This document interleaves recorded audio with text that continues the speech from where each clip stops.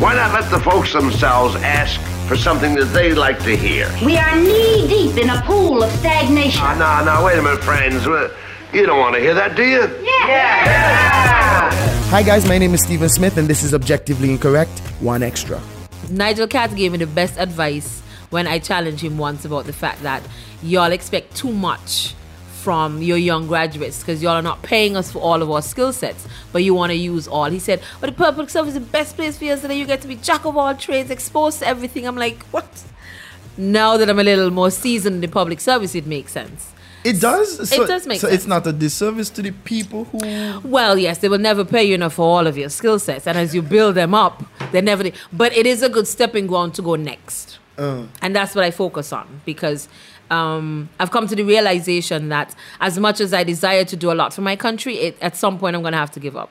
Because it's just not going to happen. Yeah, it's not going to happen. How come that sounds so hopeless? It's not hopeless. I think it's the dawning of a realization. I have one of my very good friends from my Sniper days, Melissa Bryant. She gets on me all the time. I said, I tell you, you must leave here about 10 years ago. You're too good for St. Kitts. You're too bright for St. Kitts. You want change St. Kitts. I say, I have got to at least try to rumble in the dirt in St. Kitts. And then what I've noticed also, this is where I think the hopelessness comes from, is we still only listen to people when they tell you from the outside.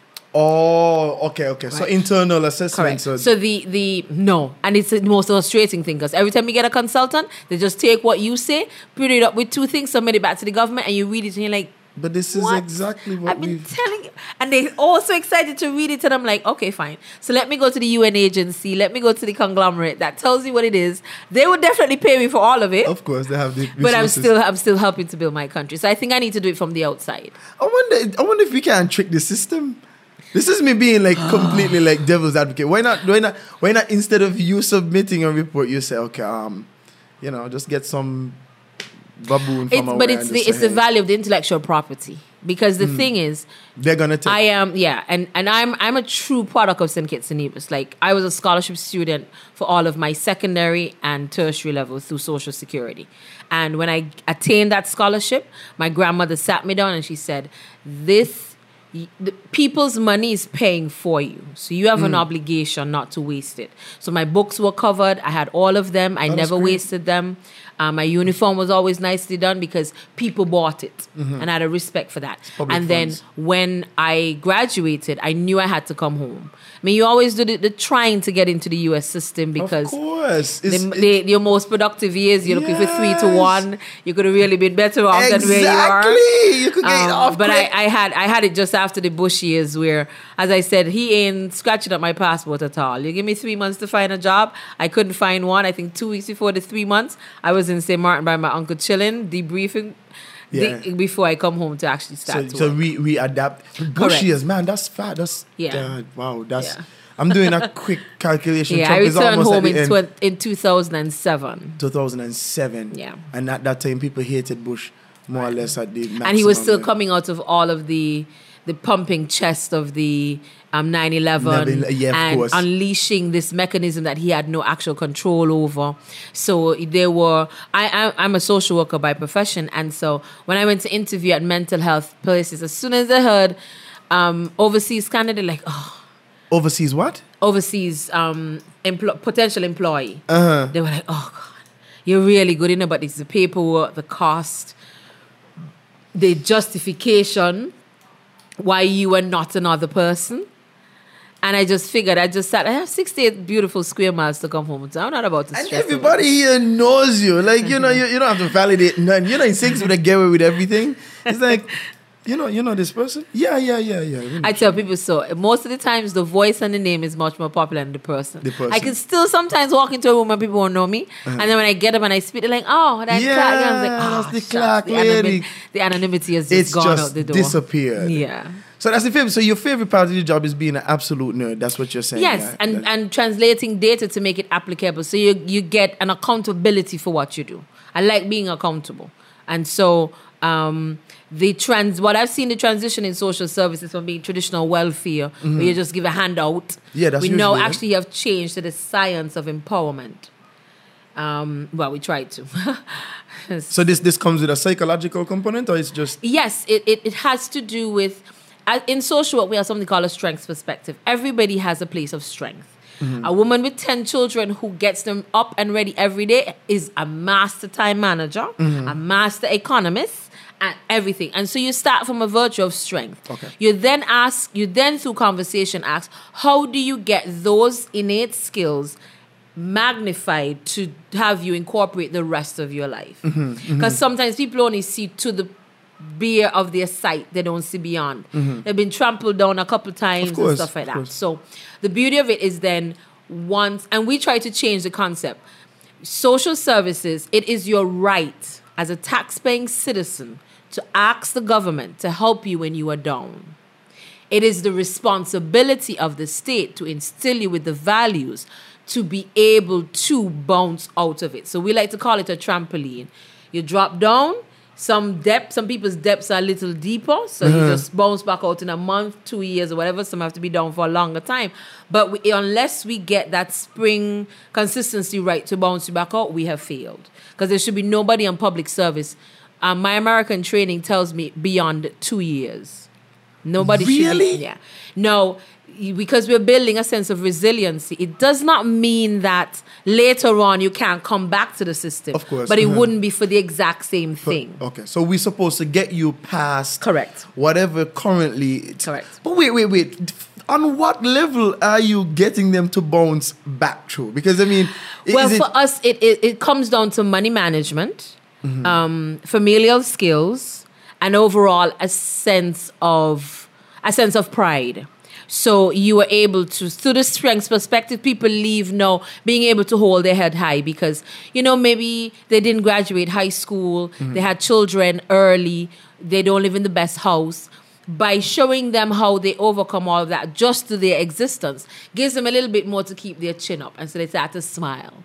Because they know they have an advocate in their corner who there's absolutely no judgment. Okay. No, and what I love about practicing in the Caribbean is you can always add that little bit of Caribbean flair. In school, they tell you have to keep the distance clear. You are their clinician.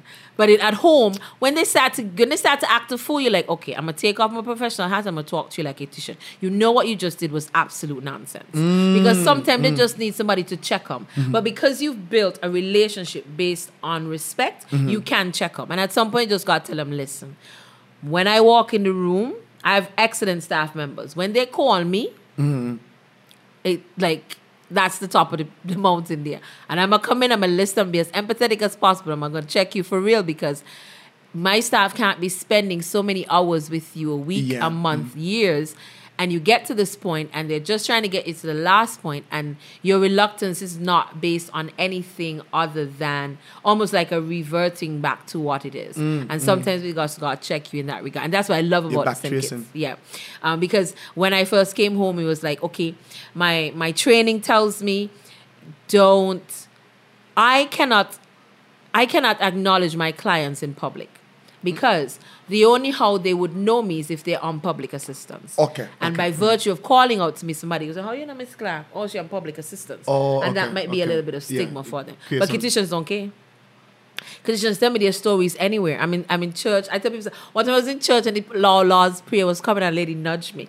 Miss Clark, when the vouchers come in, I like, Lord, girl, I try to pray. Oh my God, what are you saying? That is impossible. No, they have What? they meet me on the side of the road and they would tell me about their medical conditions and I'm like, darling, let me tell you something, right? I'm US trained, so confidentiality is major. Of course. And where I find that we're all unjustly enveloped in one statement or the other as helping professionals is the distrust for our confidentiality.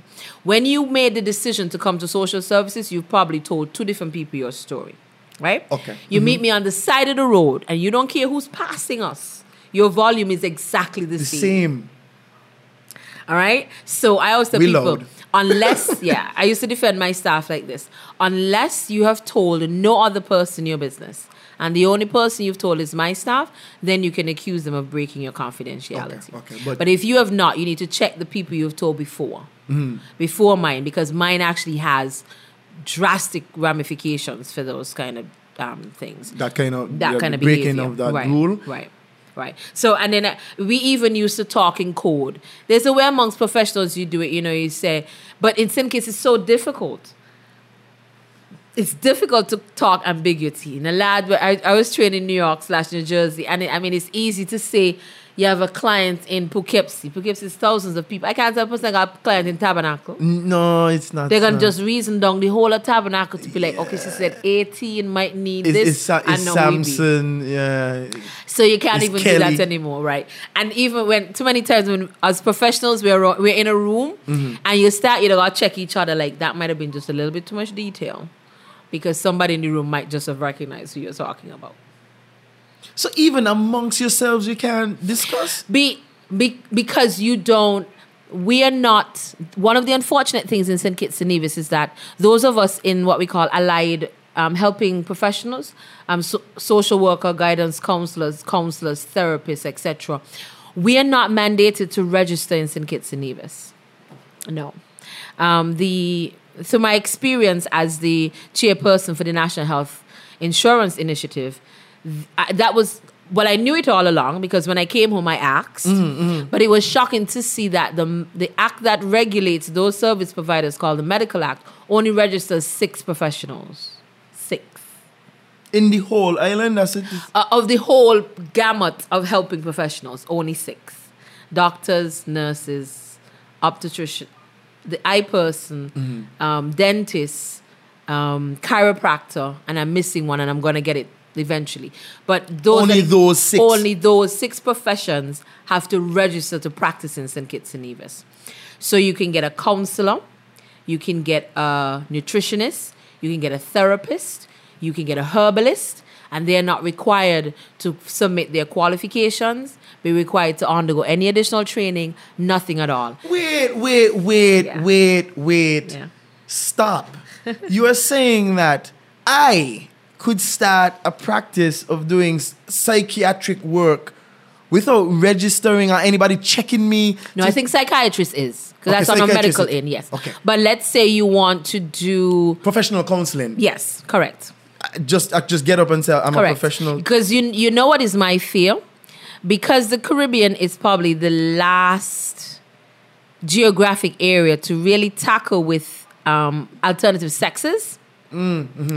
That there could potentially be a spillover of people coming here doing transversion therapy. And we have no way of regulating that. Somebody could come home today, set up a practice and have this highfalutin concept that they're using, and we're not vetting its fidelity at all. And because the person might speak well or come with the right references, Kittitians flock to them, do that therapy, do not change, and it forever changes them. Because, once you get a bad experience with anybody, that's it. Yeah.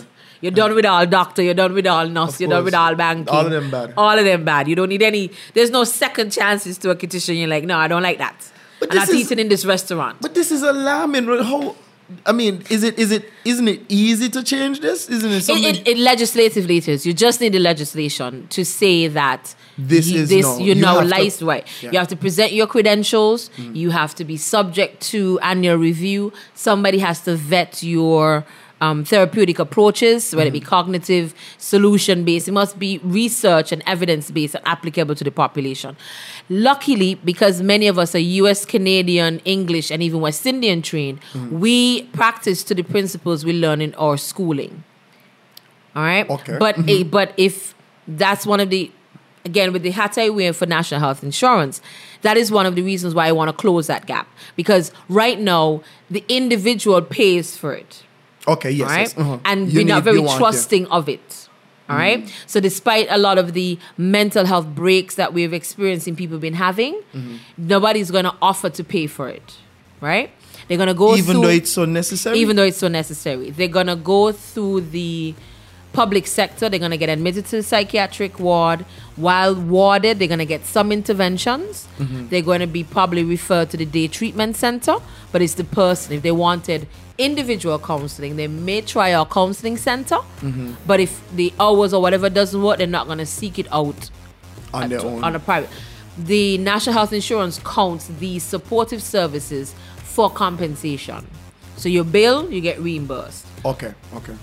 I find that the professionals here in St. Kitts and Nevis are ready for that. All right? But the absence of legislation would allow for somebody else to just Come in and, transplant, yeah. have a bigger name or have a bigger reference, and Better then start branding. working something, and then it just completely falters. So that's why we want to make sure that we That tie can't up happen. that loose end right away.